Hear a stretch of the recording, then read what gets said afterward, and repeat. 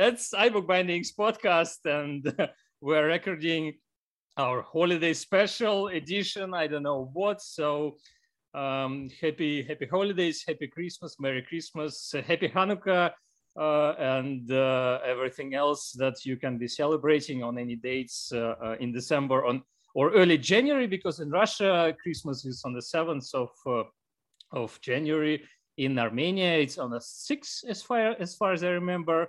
So yeah, it's a long month, and happy holidays anyway. So I'm Stepan, as usual. I'm recording from Visay. Pavel, my co-host, is joining from Moscow. Then Mark Cockram joins us from the United Kingdom, and Richard Minsky joins us from the United States, from New York. Hi, everybody. Hello, everyone. Nice to see you here. So, Mark, you sort of avoided the question. Yes. But we remember. Yes, I have avoided the question. Just can't choose. Just pick one. What? I'm sorry, you're going to have to remind me of the question. Okay. What's your biggest success in life? Please. You're referring to the what's my biggest thing my biggest regret in bookbinding? It's an extraordinarily good question. I have many regrets, but I think if I were to have a singular big regret, would not be spending more time learning from other people, quite seriously. I was very fortunate when I went to college, and I had some superb teachers, and they were at the peak of what they were doing teaching-wise. Again, a wealth of knowledge, a fountain of information. And when I left, I opened my own, when I graduated, I opened my own studio. And I somehow wish I could have had more time with them to learn more. But then that's history, and whatever, I am where I am now.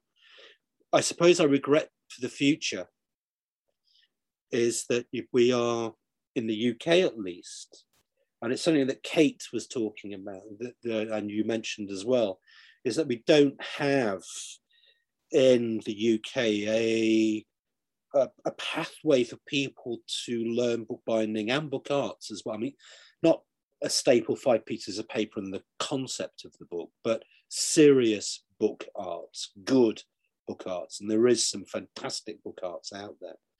But in the UK, we don't have that. And that's my biggest regret, is that I should have fought harder to keep things open for people, because now we're in this situation where we're scrabbling around trying to get things started.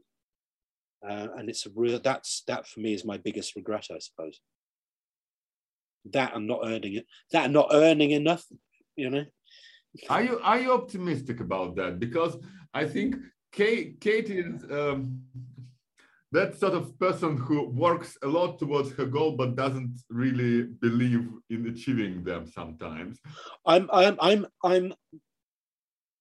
I think if you work in art and design and the crafts or any creative discipline, you have to be optimistic as part of your personality, because you get so much rejection that you've got to keep fighting against it. It's not like working in an office where, you know, you're told what to do. So I do this and I do that and I get my wage, right?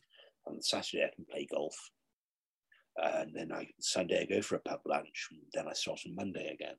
When you're working in art and design, when you're working with it 24 hours a day. It is your life. It is what you do. You dream your work. You every waking hour is your working. Everything you look at is inspiration for the next project and everything else. So you can't switch off. It's not like an accountant where you can actually, I know, and I have a couple of accountants who are acquaintances, and they say, yeah, I switch off. At Friday, 4:30 in the afternoon, switch off. That's it, bang, nothing. And then I can't do that. You can't do that. We can't do that. So you have to be a born optimist. You've got to be. Yes, I'm optimistic, but it's going to take a lot of time and a lot of effort for things to even get back to a shadow of what they were 10, 15 years ago, 20 years ago. And we've got an awful lot of catching up to do. And it's also going to take a lot of brave people to take the plunge, as it were, to say, okay, we are prepared to finance this, you know, to get a venue, to put the equipment in it, to pay you, to make it work, so that we have a continuum, that we start up again. Because there are colleges, there are universities, there are courses that are churning out, and I do use the word churning out, paper conservators, restorers, book restorers, paper conservators, and all the rest of it. That's, yeah, because that's quantifiable. You know, you go in, you repair a piece of paper, look what I've done, that's wonderful. Well, when it comes to bookbinding and book arts, and especially book arts, it's like a lot of the arts, you can't quantify it. You know, is it good or is it bad? Well, it is. It is what it is, and that's it. And this is why a lot of the arts are being dumbed down in education, especially in the UK, is because a lot of people's expectations for their children are, got to get a good job, you've got to get this, and you've got to do this, and you've got to do that, you know, bing, bang, bong, and everything else. You know, and it's not actually giving the younger people an opportunity to have a field where they can say, actually, I don't want to do that. I'm really interested in doing that. And I think with bookbinding and book arts, there is a resurgence. There is a groundswelling of interest in it, because we've gone through the ebook phenomenon. We've gone through all of this, and there is a greater understanding and for the book as it is. Book arts is a very interesting area, because good book arts is good art, and it's a good book. And it's like anything else. If it's bad book art, it's bad this, that, and the other. And you can, you know, and there are various stratas, not levels, not hierarchical stratas, but there's different sort of stratas that one can engage with it. And I think that if one elevates good book art, you know, good structure, not just 5 pieces of paper and a stapler and saying, oh, that's book art, it's the concept, but actually really doing something with it, then it will engage with younger people, because it's got that magic word, art. And it's, for me, that is a lead in to bookbinding, trade bookbinding, edition binding, fine bookbinding, designer bookbinding, creative contemporary bookbinding, and everything else. So I think we've got to lose a little bit of our snobbishness about the book, bring it back down and start engaging with a fresh new audience and making it mean something and making it valuable to them as a group, and also explaining what we do, as Kate said, as Rich does and everybody else, to a wider audience, so that they can actually understand its importance in today's society, tomorrow's society, and that sort of thing. And it's something we've got to do, but it's going to take a group of very brave people to say, okay, right, fine, we will do that. We're going to say, right, instead of doing media studies, we're going to say, right, fine, we're going to do the book, etc., etc. So I'm optimistic that it will happen, but I'm also a realist in knowing that it's going to take one hell of a lot of hard work, and it's going to be from a very small group of people who have the passion and the drive to be able to do it and take a risk with their own career and say, that's what I'm going to be doing. That's it. Perhaps the way to go is to look internationally. We talked to Dimitris from who's originally from Greece, and he came Dimitris from Koutsipitidis. Thank you. That's what I want to say. Who originally came from Greece, and he came to the Royal Bindery to do his apprenticeship. So interest is out there, and luckily for UK, English is an international language. So, unlike French. I wasn't going to say that. Sorry. I read your blog posts, and so I'm up to date. I'm just not very happy with how things are going here. Yeah. I'm sure Richard, I hope Richard would agree with this, is the language of making is universal. You know, doing that is the same in any language. Doing that is the same in any language. Putting that and that together to make this is the same in any language. Peut-être, mais on a dit au e-book binding que les langues italiennes et espagnoles n'avons pas les mots pour certaines choses de la reliure. Oh. Ou de l'art livre. Hi, wakarimasu. No, it is, but it. Окей. Я думаю, мы должны переключиться на русский язык здесь, Паша, да? Пожалуй, чего уж там, да.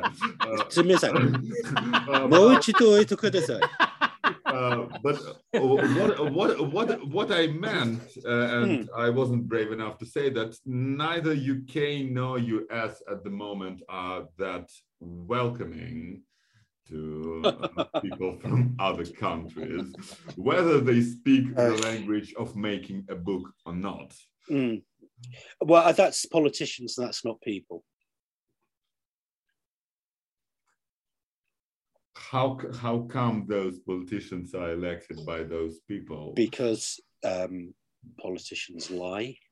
They want to look after their jobs. And most people are uneducated, and there you go.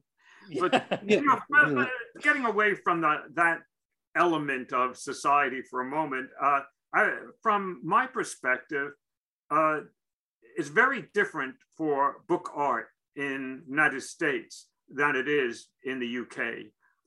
Here, there is a flourishing of it. There are several MFA programs in book art. There's MFA, dual program in book art and creative writing. They're putting all that stuff together where people learn to write and produce the whole and illustrate, to do the whole thing. There are several galleries that are continuing to put on new exhibitions of it that are specializing in book art. And there is a growing market, which is the more important question. Because we really don't need to produce more book artists. I mean, we have got tens of thousands. I look at this Facebook groups. There's like 11,000 people in the I Am a Bookbinder group, and there's like 60 or 70,000 people in the that other Facebook group with book art. So it's like in the UK, we need more education. We need more book artists. We need to provide more education for book artists. I don't know about that. I think we have more artists right now than we have market. So as an economist, I'm trying to make a balanced economy. We need more collectors. Is what we need, not more artists. Now you've brought the point. Now I've just got to nip out for a few minutes, okay? Because I've had a couple of cups of coffee, if you get my drift, and I've just got to nip out just for a couple of minutes. You nip out and slide down the chimney to the kids downstairs with your Santa Claus outfit. If I've got to do what I'm going to be doing downstairs with the children, I will be locked up. I'm just going to do something elsewhere. Excuse me one moment. Richard, so talking about collectors, I know you keep an eye on the field. What about the young people? Because in so many fields, the way forward was to generate interest in the younger generation, especially in those rich Silicon Valley kids. Young people nowadays don't have money. Richard, keep in mind that there are something like 2,000 billionaires in the world, and they have kids. And there are something in this country alone, there's something like 1 million millionaires. I mean, there's, it's not that kids don't have money. Poor kids don't have money. Rich kids have more money and have no limits on what they do. There's a great disparity. I have friends among the rich and the poor. I get to see a lot of the class structure, always have, and as an artist, you're often outside the class structure anyway. And when I was in the UK, it was so interesting because I got to hang out with like punks and kids in the street and stuff like that, and artists, and was invited to the Garter service, you know, where I was in my Huntsman's of Savile Row morning suit, you know. So you get to travel among a lot of different elements of society as an artist. And the kids, it really, I think, there is a huge variety of interests. You find kids among the rich and the poor who love book art and who can't stand the idea of art at all and have no interest, and I can't stand, just have no interest, whatever. I mean, you know, just let them go and just give them a surfboard, you know. And then I have friends who are like surfers who are artists, you know. I don't think there's any, you know, I'm not going to talk about the kids. It's great to bring in kids. When I say kids, first of all, I mean in their 20s, you know, bringing them in at the Center for Book Arts. So many of the people who are contributors today started out in their 20s or their 30s as students at the Center for Book Arts. And I would say most of the support that is not foundation, you know, kind of support, but, you know, voluntary contributions in the over $100 category come from people who came in and took a class, you know, and some of them have been, there are still people who 47 years later are still, you know, coming back and being supportive. And the amazing thing is that it survived for this long. I mean, it's almost 50 years ago when there was nothing like this, where there was no term book art. I mean, people forget, and well, you guys were born into a world where there already was book art. So you can't imagine what it was like when you're in a field that doesn't exist. And, you know, we talked about that, you know, you know, and it's really very different today. Well, sorry to interrupt you, Richard, but I think we're a bit special in this way because we were born in the Soviet Union, and the things were a bit different in the Soviet Union. There were book arts of sorts, but yeah, it wasn't as easy. And you know, the Soviet Union has a great history. If you go back to the futurists and the constructivist book art, in some sense, the way it is today. But that's not just before our time. It is before our great parents' time. So so Stepan is right. Book art are very new to Russia. How old are you guys? I was born in 1982. Pavel is a couple of so kids of the 80s. Yeah, okay. Yeah. Boy, so you missed the 60s and the 70s as well as the. Okay, I'm a kid of the 40s. Sorry, I'm gonna be 75 years old on the Russian Christmas. I do miss them a lot. I think I would fit right in because my early 2000s were basically like your late 60s. I presume. But I guess not like Soviet late 60s. You spend your days stoned and tripping, you mean, in the 2000s. And teaching higher mathematics. So, well, that goes along with it. Higher mathematics. Once again, we're so lucky, we're so small that we do not get advertisements on YouTube, so we shouldn't care about all this stuff. You can edit this. Remember, this is not live. But the thing is about the Russian avant-garde. No, we wouldn't edit anything out. You look much better, Mark. Yeah, they were the subversives. They were the pamphleteers, the subversives of their time. And that is something which is extraordinarily important. Because if you look about the work that they were doing, they were producing, let's say in the 20s and 30s, for example, they were actually treading a very, very fine line. And it's also about using the materials that were available. Okay, I've got a napkin, I'm going to use a napkin. I've got pink paper and green paper. Okay, that's going to work. That's all I've got. I'm going to use it. I've only got a nut and bolt to hold the pages together. That's what I'm going to use. And that is extraordinarily creative. And it's also this underground sort of gentle sweep of continuing, the private sort of notion of the creative voice that was part of that, and that cannot be sort of overemphasized enough, I think. then, okay, in the 30s, then you've got, the major publications getting hold of it. You've got, photo montage work and all the rest of it. There are a number of publications out there that document this very, very well. But in the beginning, that nucleus, that little spark that's saying, actually, I want my own underground voice. I want my voice to be heard. I want my images and everything else. That is something else. And that is something that you could be extraordinarily proud of. That is your heritage with book arts. And that should not be very forgotten. Much so. Yes. And I studied a lot, and I am very proud of it a lot. By the way, do you buy this thing about 2020s being in some promising to be something like what 1920s were?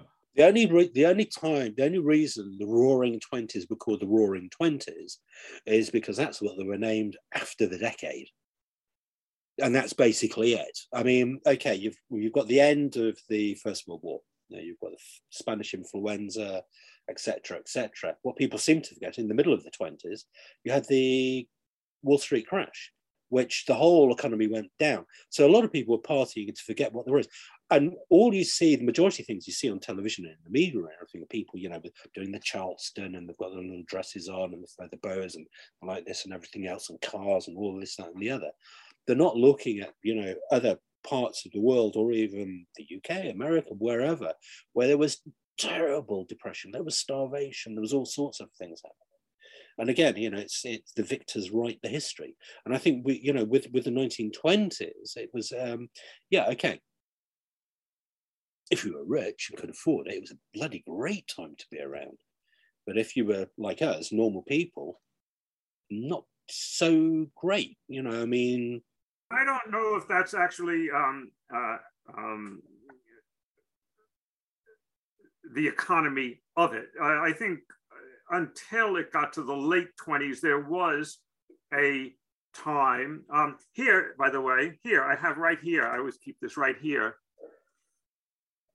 See that? I don't know if you can see this flapper from 1929. Yeah. That's my mother at the age of 17. Wow. Oh, wow. So anyway, I would like to say you've got a rise, but yours are a lot fresher. I wanted to say that I don't mean Roaring 20s in terms of parties, because young people and rich people and artists will always have fun, whatever the circumstance. Okay, yeah. Well, more than that, you had the Model T Ford. You had the mass production of automobiles. So there was, for the common person, the ability for the first time, particularly for women, was because it was considered socially appropriate for women to drive cars, even going back to 1904, 1905, in the beginning of them. I have I had a whole section on women in cars in my first exhibition of publishers' bindings, and you really see society when you see the cover. I study society through the covers of books. And I have that's the emasculation of women, and that was partly due to the First World War, where women were... Is that emasculation or emasculation? When women went into the workplace, because the men were, doing other things and killing each other. Well, this goes before that. This goes actually back to 1904. This goes back to the decade before the First World War. But the thing is, when I think of the Roaring 20s, I don't even think of... what I really think about is the rise of fascism, and that's what I think it has to do with what's happening today. It's interesting how you mentioned women getting cars and driver's license in the 1920s and later. It's interesting how it was different, very different in the Soviet Union, because when my grandmother got her driver's license at the same time as my grandfather in the late 1950s, and she was considered quite a rebel at that moment, because mostly men held a driver's license then at that time, and she drove until late 1980s, and then just stopped because my grandfather mostly drove, and she was okay with that. But still, throughout these Soviet years, she was considered a pretty unusual person a woman to have a driver's license in the Soviet Union. So But then your great grandmother studied in Switzerland and was a pioneering medical scientist. Yeah, and then she was one of the first female surgeons in the Imperial Russia, and yeah, she got her permission to be a surgeon from Nicholas II. So. Yeah, you've kept that very quiet. That's from my grandfather's side, not from my grandmother's side. She had some really interesting relatives as well, but that's on my grandfather's side. I don't know. I look at I look around me and I see seeds for revolution in all sorts of ways. I mean, just think about it. You mean in the modern world? Yes. I mean, look around. We just had almost 2 years where people worked from home and nothing much broke. I mean, we have such a potential. We don't really have to go to work, most of us. And it gives so much time, so much space for art, for thinking, for writing. At the same time, I read quite a lot about the fact that many couples had a lot of troubles living together in the same space throughout the pandemic. And I don't know. For me, it was the happiest year ever. For you, it was the happiest year ever? I mean, 2020, not this one. Last year was amazing. Well, yeah, because well, okay. So I was quite happy to be with my wife at the same apartment 24/7 and spend a lot of time with her. But really, for many people, it was a trouble because people just don't know how to spend time together, and it's time to learn. It's time to learn. Yeah, okay. Boot camp. I know. Now you'll finally know who you've been living with for so many years. Why not? That's always quite interesting. He's a Republican. Okay. No, but seriously, don't you think that that modern world has a potential for art revolutions? Because it's been a while since art has produced something really new. I mean, something that happened 100 years ago is still not palatable enough for people that they call it modern art. I mean, how something made 100 years ago can be modern art? It can't. But it is. Modern is a period at this point that was, like from the modernism came in on book covers in the 1880s. I mean, it was more than 100 years ago. And modern is really pretty much 1880s to about 1935 is modern, art. I see what happened here. Sorry. I need to we're in a postmodern world right now. I mean, not even now. End of the last century, we had the postmodern world. So I'm sorry, Richard, I need to explain myself. In Russian, words modern and contemporary are the same. And when people say in Russian modern art, современное искусство, it means both art of that era and like you were talking about rilegatore and the problems with Italian and Spanish with book art and book binding and the different aspects of it. And this what Mark, what you said earlier about the question of language. There it is again. But you know what I think? Nothing. I think this is one of the things about art and the creativity. It is a continually moving, developing thing. It is. And it's only history that gives titles to periods or movements or whatever it is, unless of course you form a group and say, right, we're going to be foirists, futurists, we're going to be doing this, we're surrealists, whatever. But that fits into a time zone perhaps, and I think it's quite interesting because touching on something that Richard mentioned just before I had to go to nature, shall we say, about the need for collectors. And that's something I've touched on before.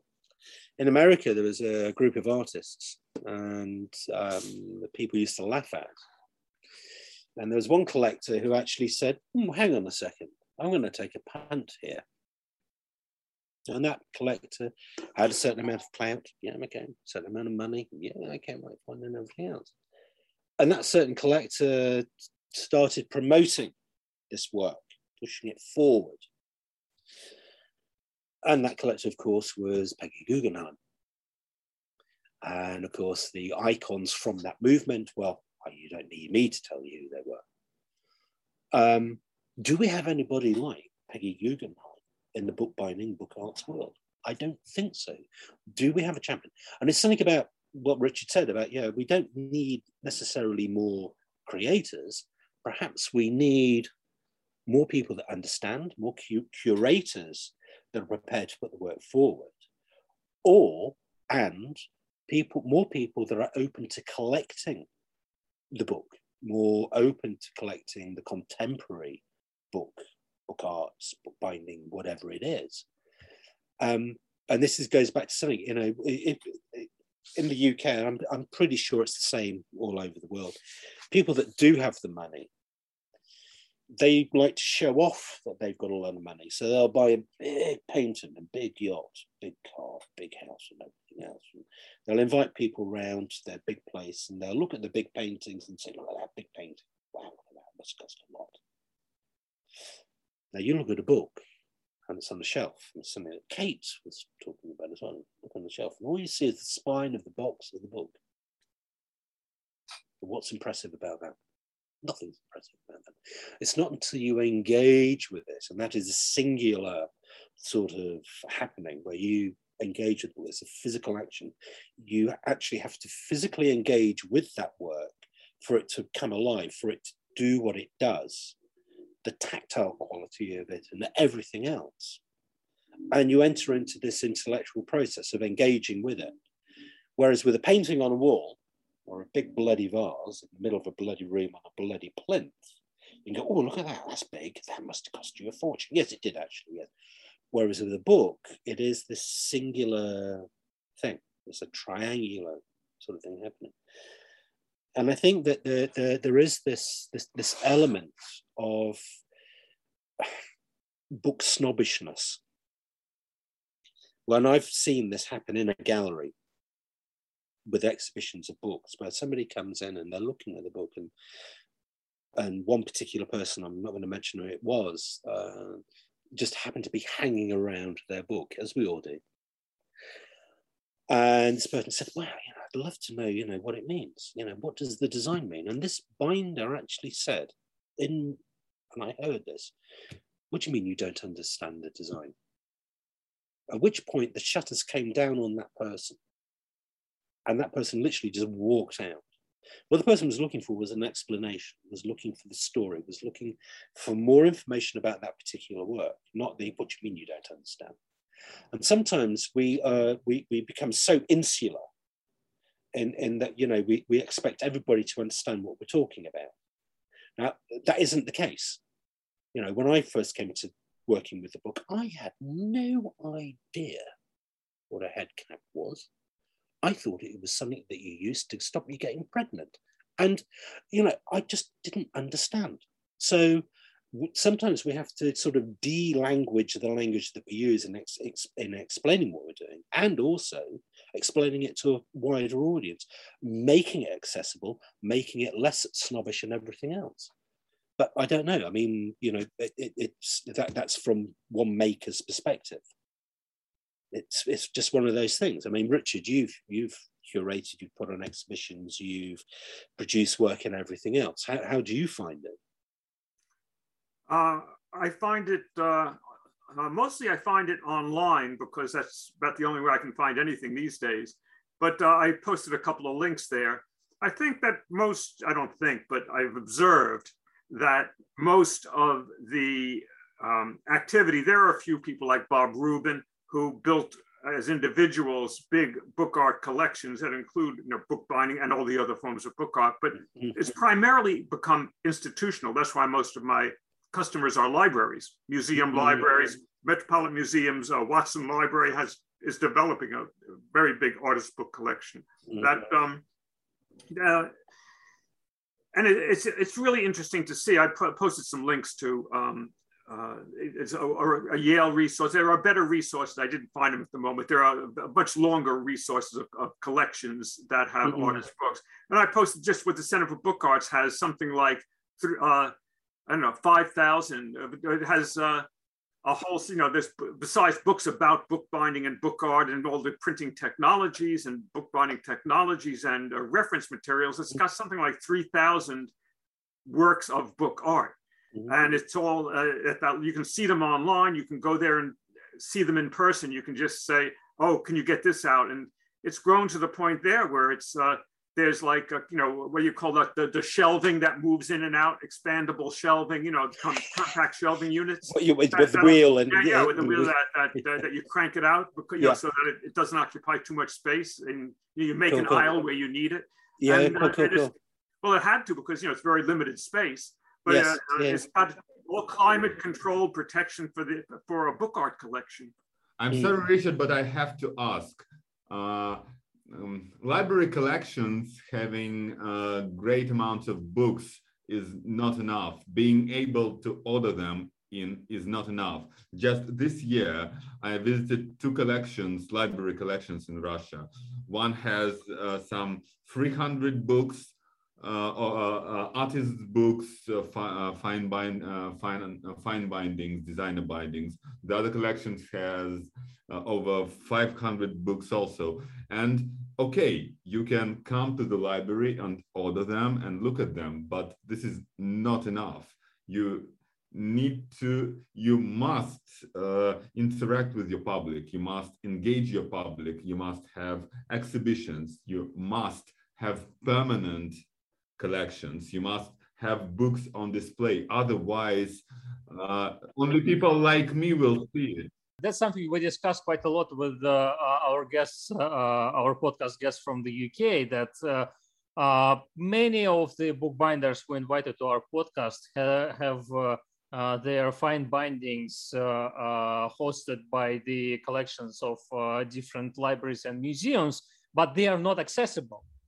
So you cannot just walk into the British Library or Victoria and Albert Museum or something like that and see fine binding, design binding, artist books like that. You have to order them. You have to, go through the loop, jump through the hoops and loops and yeah. I mean, for example, for the British Library, if you want to view a book, you've got to get member? The card. You've got to become a member. Yeah. No, it takes a lot of time. I think most importantly, you have to know about them. You have to know about them. And the thing is that, I mean, I've got stuff in the BL and the VNA and Yale and all the rest of it. Yes, and the thing is that's fantastic. Yeah. Sorry. The NAL. I think it's Yale, the Museum of NAL, National Art Library at the VNA. Yeah. That's a remarkable collection. It is absolutely beautiful. Yeah, it is absolutely stupendous, actually. The thing is that you've got to know how to go about getting access to it. The work is not on exhibition. It's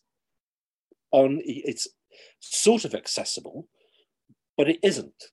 If you're just going in there and having a look, you can't actually go in and have a look at it.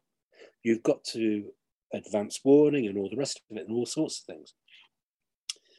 Where there isn't, let's say, coming from a UK perspective, for example, where you can go to Tate Modern and you can walk in as a member of the public. You don't have to be a member. You pay your token fee, which is actually nothing, because that's what we do in the UK. You can actually walk into any gallery or museum and it's free. And you can view things that are there. The amount of times you actually see books on display is extraordinarily rare. The V&A in their main open collection has maybe 3 or 4 treasure bindings and that's it, nothing else. The British Library, okay, it's the British Library. They have many things sort of on display, but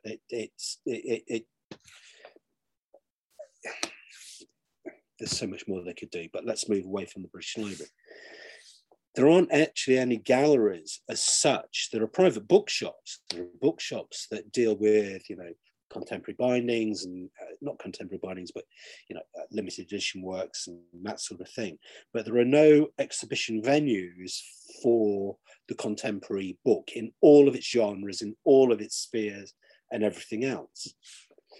And that's a problem, because I can go to any gallery, any museum in the UK, and there will be ceramics, and there'll be watches, and there'll be this, and there'll be paintings, and there'll be all sorts of things, but no books.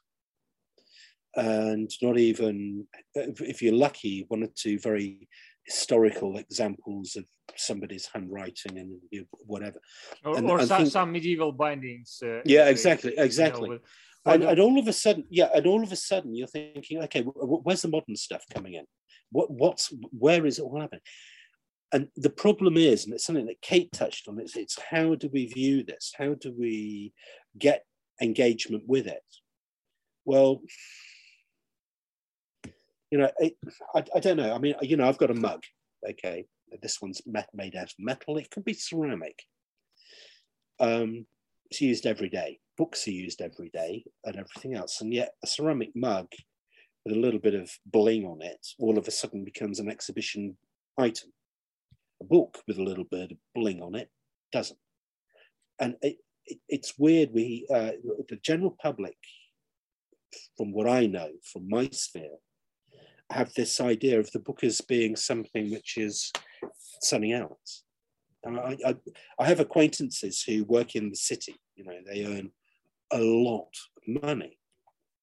They're quite happy to buy a new car every 2 years, have some big splash out painting on the wall, the biggest plasma TV screen that is imaginable to mankind, indoor swimming pool and everything else. And then you look around for the books and there are none. And then there are people whose whole houses are filled with them and filled with book arts. Indeed, there is. My experience is very different. I think. Can I do a screen share? Yeah, I think this is one. I think you've actually hit a point, Richard. I think is that it's difficult. It's the UK. I mean, I work in the UK. It's what I do. It's where I go and everything else. It's where you are. And yeah, exactly. And each country has its own sort of field of thought as far as the book is concerned. I mean, if you go to certain areas, certain countries, if you are a maker, you are all of a sudden elevated in society. If you are a teacher, you're elevated in society. It's almost the reverse of what it is in the UK. I mean, here, if you're a maker, you're sort of down there somewhere. Well, you may have to move here, If that would be impossible for me. There are definitely some differences in the USSR. In modern Russia, people still think that that Russia is the country that reads the most, or the most reading country, or something like that. There is this myth that USSR was the country where people read the most among all the countries, and many people in modern Russia still think that the situation is the same. Well, it's not. Intelligentsia still reads a lot. Too much for my liking. You read too much? I don't know. Can you read too much? Is that okay? Can you see that?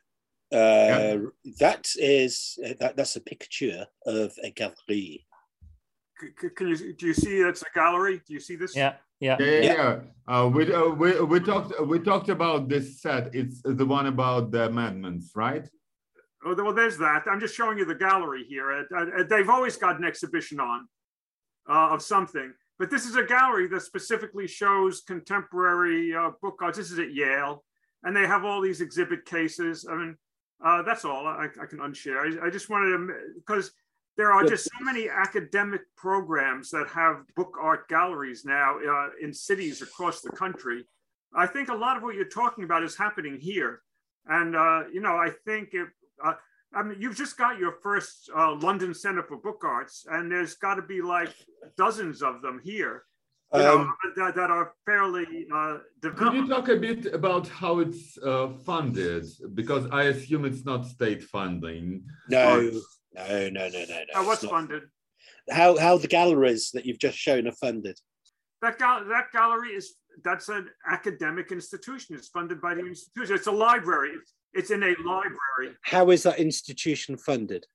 So it's basically endowments by rich people. It's an endowment, and of course, you know, the way that there are the endowments, and then there's the tuitions, and then there's the fundraising. I mean, the fundraising never stops for an institution. You know, it's not just an endowment. It's income. Everything takes a continuity of income, but part of it is that the exciting thing to me about that is that there are so many programs that are doing exhibitions around the country that are doing exactly what you say. They're bringing in people, they're advertising the exhibitions, they're showing contemporary book art and bookbinding. The Guild of Bookworkers puts on exhibitions, is constantly having traveling exhibitions that go from city to city. And it's all fine bookbinding and book art. And it's, you know, and it's in the last 20, 30 years, the Guild has gotten much younger and has expanded its concept of what it does from just traditional leather bookbinding with inlay and tooling to all kinds of book structures and content and the like. The Abecedarian Gallery I saw has a call for entries right now for a lettered and bound exhibition that is all book art that is calligraphically based, whether it's editions or unique works. I mean, there's so many. There's that 23 Sandy Gallery, and these things are in Oregon, they're in Texas, they're in all over America. There are these places now that are, whether they are institutional or private art galleries, there's many of those now, that are showing bookbinding, book art. And to me, it's a very growing thing, which is important in building a base of collectors, exposing people. And not all book art and not all bookbinding is expensive. I buy things, I haven't even opened it yet. I just got this one in the mail yesterday. Please do not bend. You know, it's a Clifton Meadows' new book. I think it would cost me about $55. You know, you don't have to be rich to buy some of the best book art, you know, that's being produced. Some of it, I mean, you have to be rich to buy mine, you know, because, you know, I'm more the exception. You know, I've always tried to stay at the top of the pyramid in this field. But I started out as the only one in it, you know, and what I was defining. You know, there were other people doing book art. I know that's, you know, you don't have to say, what's he talking about? But, you know, what I'm saying is I thought it always important to price my work outside what the market, for the most part, is in the field. So everybody else's work would look cheap, relatively. Is this your advice to a young aspiring bookbinder? Yeah, charge less than I do. Yeah. Then you can say, look at that Minsky's making. It costs 10 times what I'm doing, and mine is better. And you can get 10 of mine for the cost of one of his. Could you perhaps highlight some young book artists in America? Who are you following? Who are you really excited by? Oh, that's such a big question. You know, here, well, you know, there's an exhibition of, let me see if I can go back and find that right now. Just a second, I have to see how I can get there. Here, you know, whose work I really like is Colette Fu. You know Colette's work? No. Okay, let me, she's really interesting. And here, let me do that screen share again. Oh, here. That is impressive. Okay. Wow. Anyway, can you see it? Yeah. See, I can't see it because it's yeah. There. Oh, there I can move it. Okay. There we go. So, you know, her work is really exceptional. If you get a chance, let me see if I can see that this is hers also, you know, and she's Chinese American. She goes to China and photographs minority populations who still continue traditional lifestyles. And she makes pop-up books. Some of them, you talk about big books, she makes ones that are the size of a whole room that pop up, into like 10-foot, pop-up books. And so I think that's an example. So you asked for an example. There's an example of one. And we could talk, or we could have a whole show of just like who are the exciting young. How do I stop this thing? Did I stop the screen share? Not yet. Yeah. I still have to learn how to do this better. I'm old, I'm not, I'm old. Well, we'll probably have to invite you more to our podcast. With a theme, it's easier. It's easy if you tell me what you want to see, because there's so much stuff out there that it's really a question of curate. It's really like curating an exhibition. What you just asked me was, would I curate an exhibition? But that's the first one that just came to mind. I love Colette's work. What I understand that there are definitely much more things going in the United States compared to everywhere. Not only to the UK, but to Europe in Poland, everywhere. But on the other thing is that we definitely do not have enough a good connection with Asian bookbinders and book artists, and I'm sure there is a lot of things going there, and that's something that I really want for iBookbinding and for our podcast and for our project in general to work on in the upcoming year in 2022, to invite more bookbinders and bookbinders and book artists and bookish people from Asia, from China, from Japan, from other countries. And Hong Kong, Korea, where they have actually the large book art gatherings and symposia that people I know from here who go over to those, and it's when that world opens up again, I think it would be great for you to go the way you went to that book art fair in Leiden, for you to go to the Asian fairs and do live presentations from there. I think that would be a great asset and a great thing for me to see. I want you to do it so I can watch it.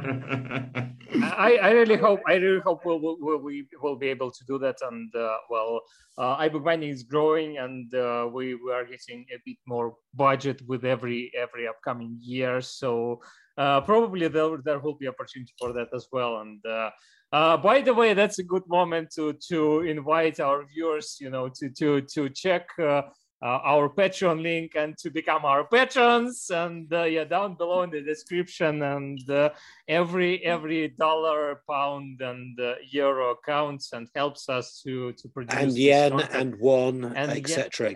Yen and won. Everything. But if you can pay $10 per month or $20 per month, it's even better. Or 1 Bitcoin a month would do it. Yes, absolutely. That would certainly do it. That would help us quite a lot to cover different events all over the world. Does Patreon take crypto? Speaking of, we take anything. We can arrange that. Speaking of Bitcoin, Richard, what are the news around the NFT front?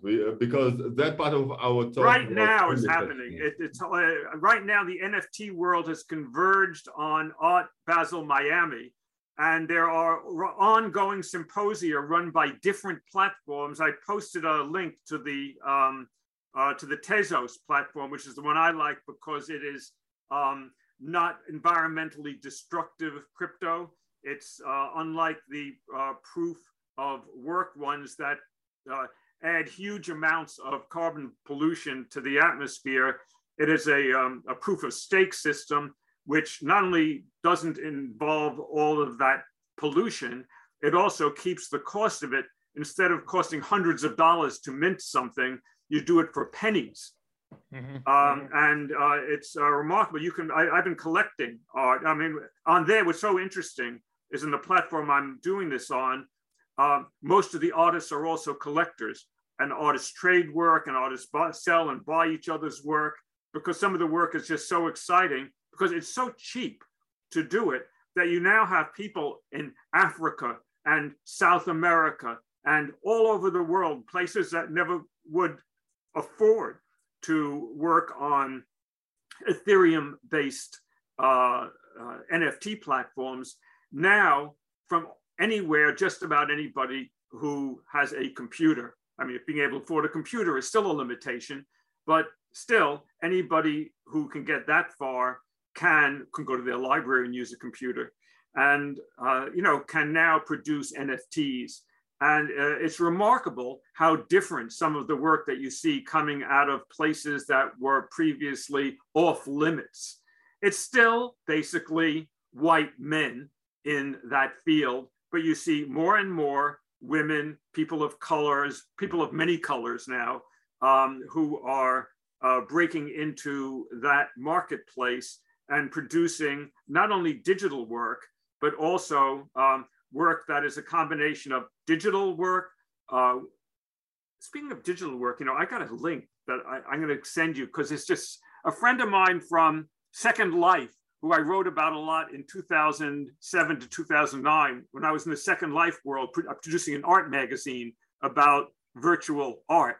The guy who is the best artist, David Spenceley, has just put up a thing at Art Basel. It's not an NFT, but I think you might enjoy, if I can find a link to it, going in there and here.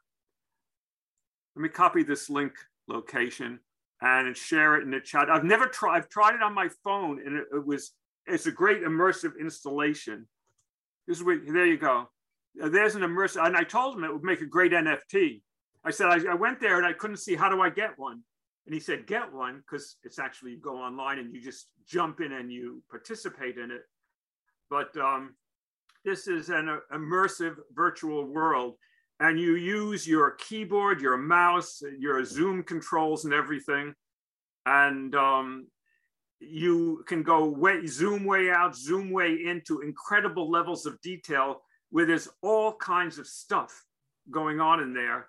Mm-hmm. So that's just a toy for you to play with. That's a free toy, but he's presenting that at the at Art Basel Miami. So in terms of where art is going, I think a lot of it is going virtual. You can put on your VR headset and immerse yourself in that world. So it's, I think that I love I was doing computers before. I was programming an IBM 360 in machine language, strings of ones and zeros in 1964. So to me, on punch cards, and the fact that I can have in my pocket or somewhere, something that is more powerful than the strongest computer that was around then. It was really,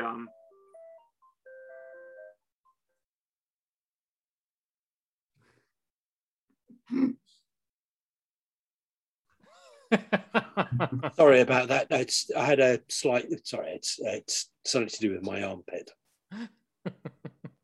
Richard, we lost the sound. Yeah. I turned up the sound because the phone was ringing. I didn't want it to interrupt your. But it wasn't your phone, I think. Mark, I want to ask you. Sorry, Pavel.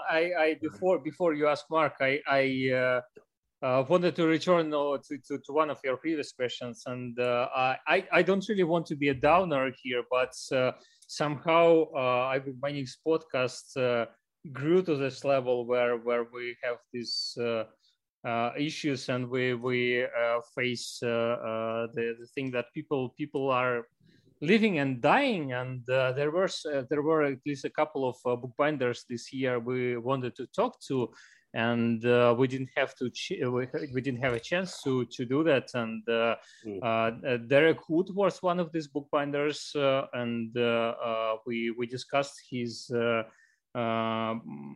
style a bit with Kate Holland when we talked about their joint binding they made for Booker's Prize last year. And Jeff Clements was another of these people who we really wanted to talk to, and we discussed with him being a guest on our podcast this year. And in the end, we didn't have a chance to do that, unfortunately. So that's something that's for me as a producer of iBook Mechanics podcast is really sad and unfortunate thing. That's it appears that even while iBook Mechanics podcast is so young, we started last year, and it's the source season, but it's iBook Mechanics podcast is only a year and a half old, so it's strange math here.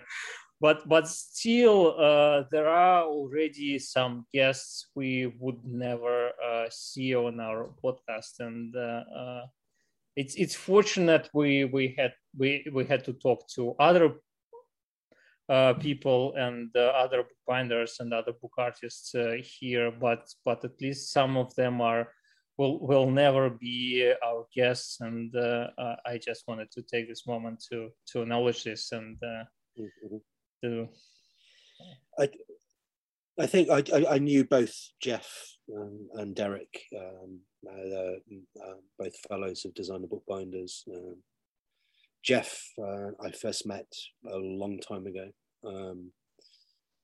and he was a sort of one of the gods when I was a student. And he was pushing stuff, and bookbinding was just part of his life. He's a very accomplished abstract artist in his own right, and he was very easy to talk with and very giving of his work and everything else. And with Derek, he came later on, I think, when I was a fellow, and his work is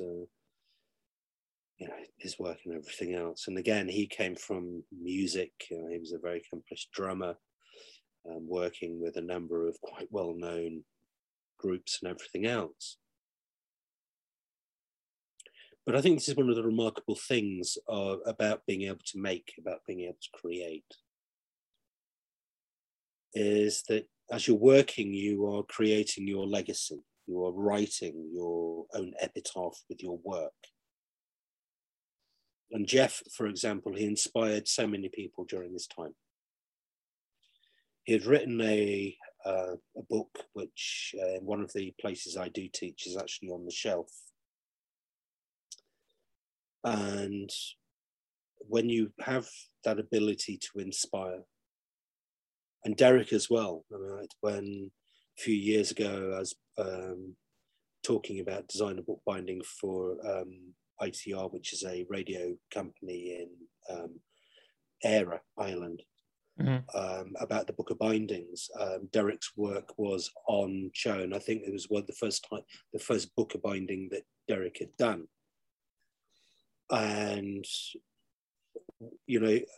we are extraordinarily lucky in that as makers, our work lives beyond us, and it will continue to inspire, to engage with people, to have a resonance and all sorts of things. I was very lucky to know them, and of course one's thoughts are with the families and that sort of thing. However, wow, what great people they were. I mean, when you look at their work and the skill level they had and what they were doing with the book, moving it forward, doing all these wonderful things. And yes, okay, not everybody liked what Jeff was doing, but his was up yours, this is what I'm doing. With Derek, very controlled, very precise, very accurate, attention to detail, which was something else. Quite opposite to the flamboyant nature of his drum work and the way he worked within the music and everything else. There was this counterbalance almost happening. And a quite recognizable style of Derek's work. Yeah, exactly. Yes. Yeah. I mean, you look at it, you think, yeah, that's wow. So yes, I was very fortunate in knowing them. We learn from the shoulders we stand on. We move forward with what we do, with our knowledge of what has been and what is and what we hope will be. And, they follow that great path. What can one say? It's not only that, we've all had friends and acquaintances who have passed away over the last couple of years. And a lot of mine work in the arts. Friends who have passed away have worked in the arts. And yes, they will be missed, but they won't be missed because they leave a legacy. They leave something for the future, which is the beauty about being a creator, being an artist, a designer, a maker. That's the beauty of it. You're not forgotten. How do you connect with a person through his work? I mean, looking at Jeff's work, what, if you didn't know him, what would you have been able to say about him?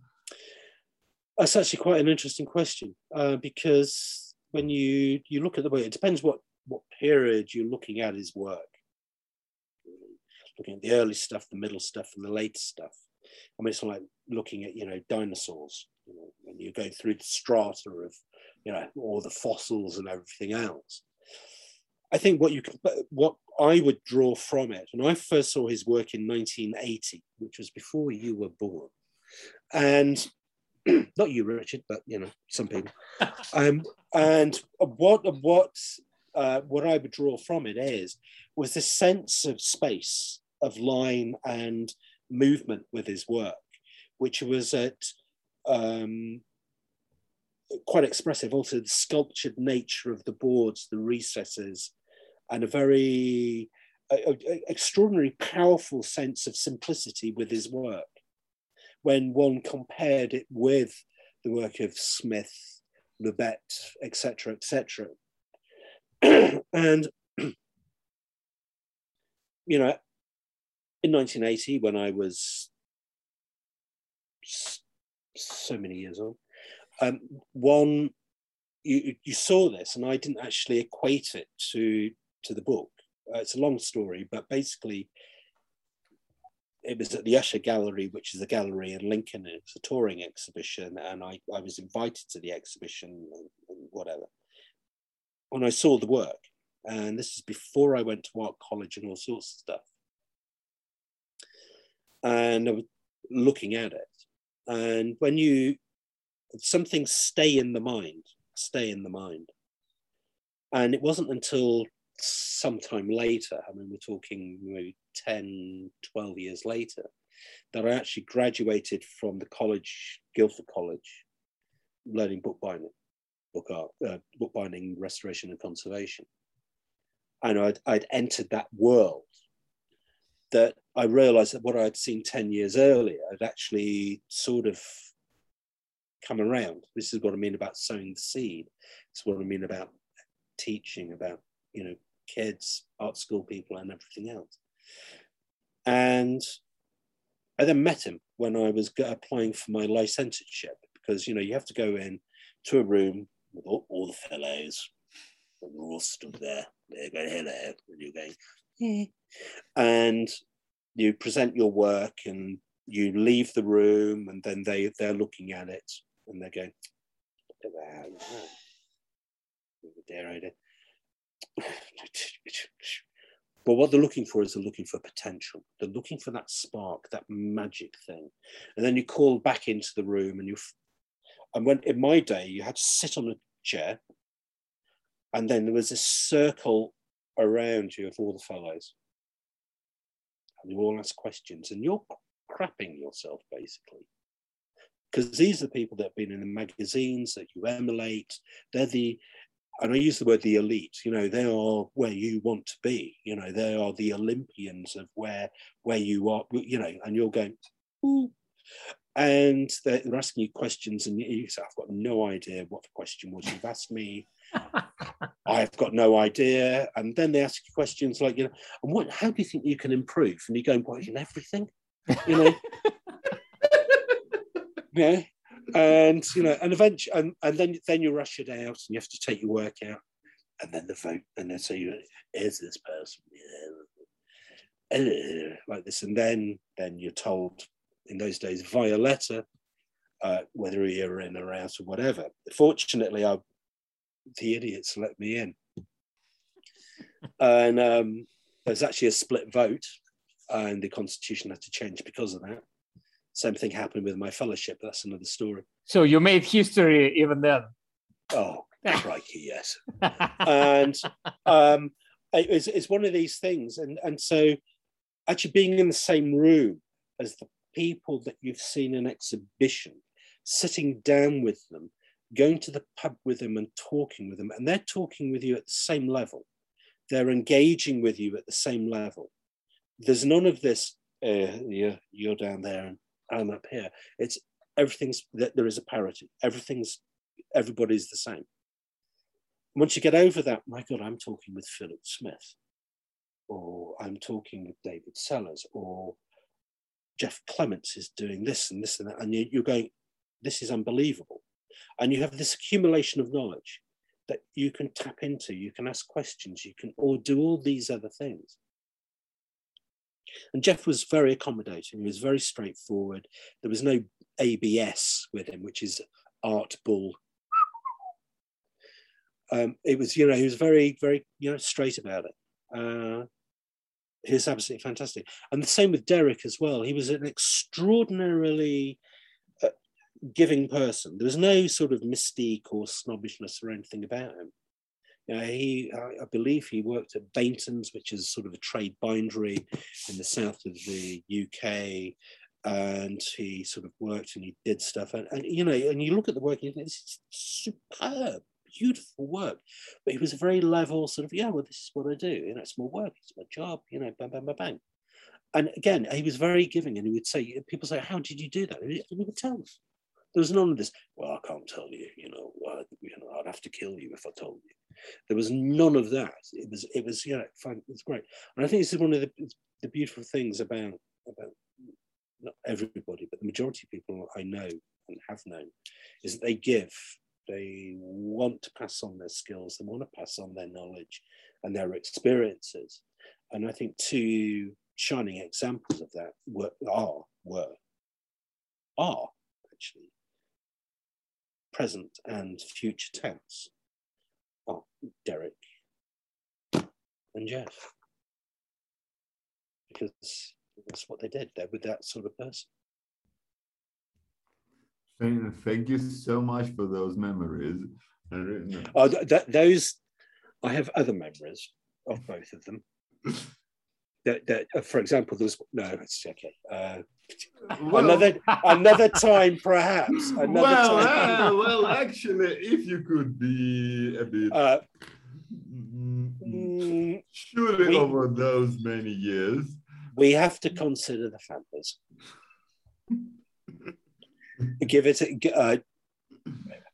They were both great people. They were both wonderful, wonderful company to be with. They will be missed, but their legacy lives. Yeah. Thank you for that, Mark. And I guess on this positive note, that sounds great, doesn't it? We should finish our holiday special. That's a great note to finish on. Podcast.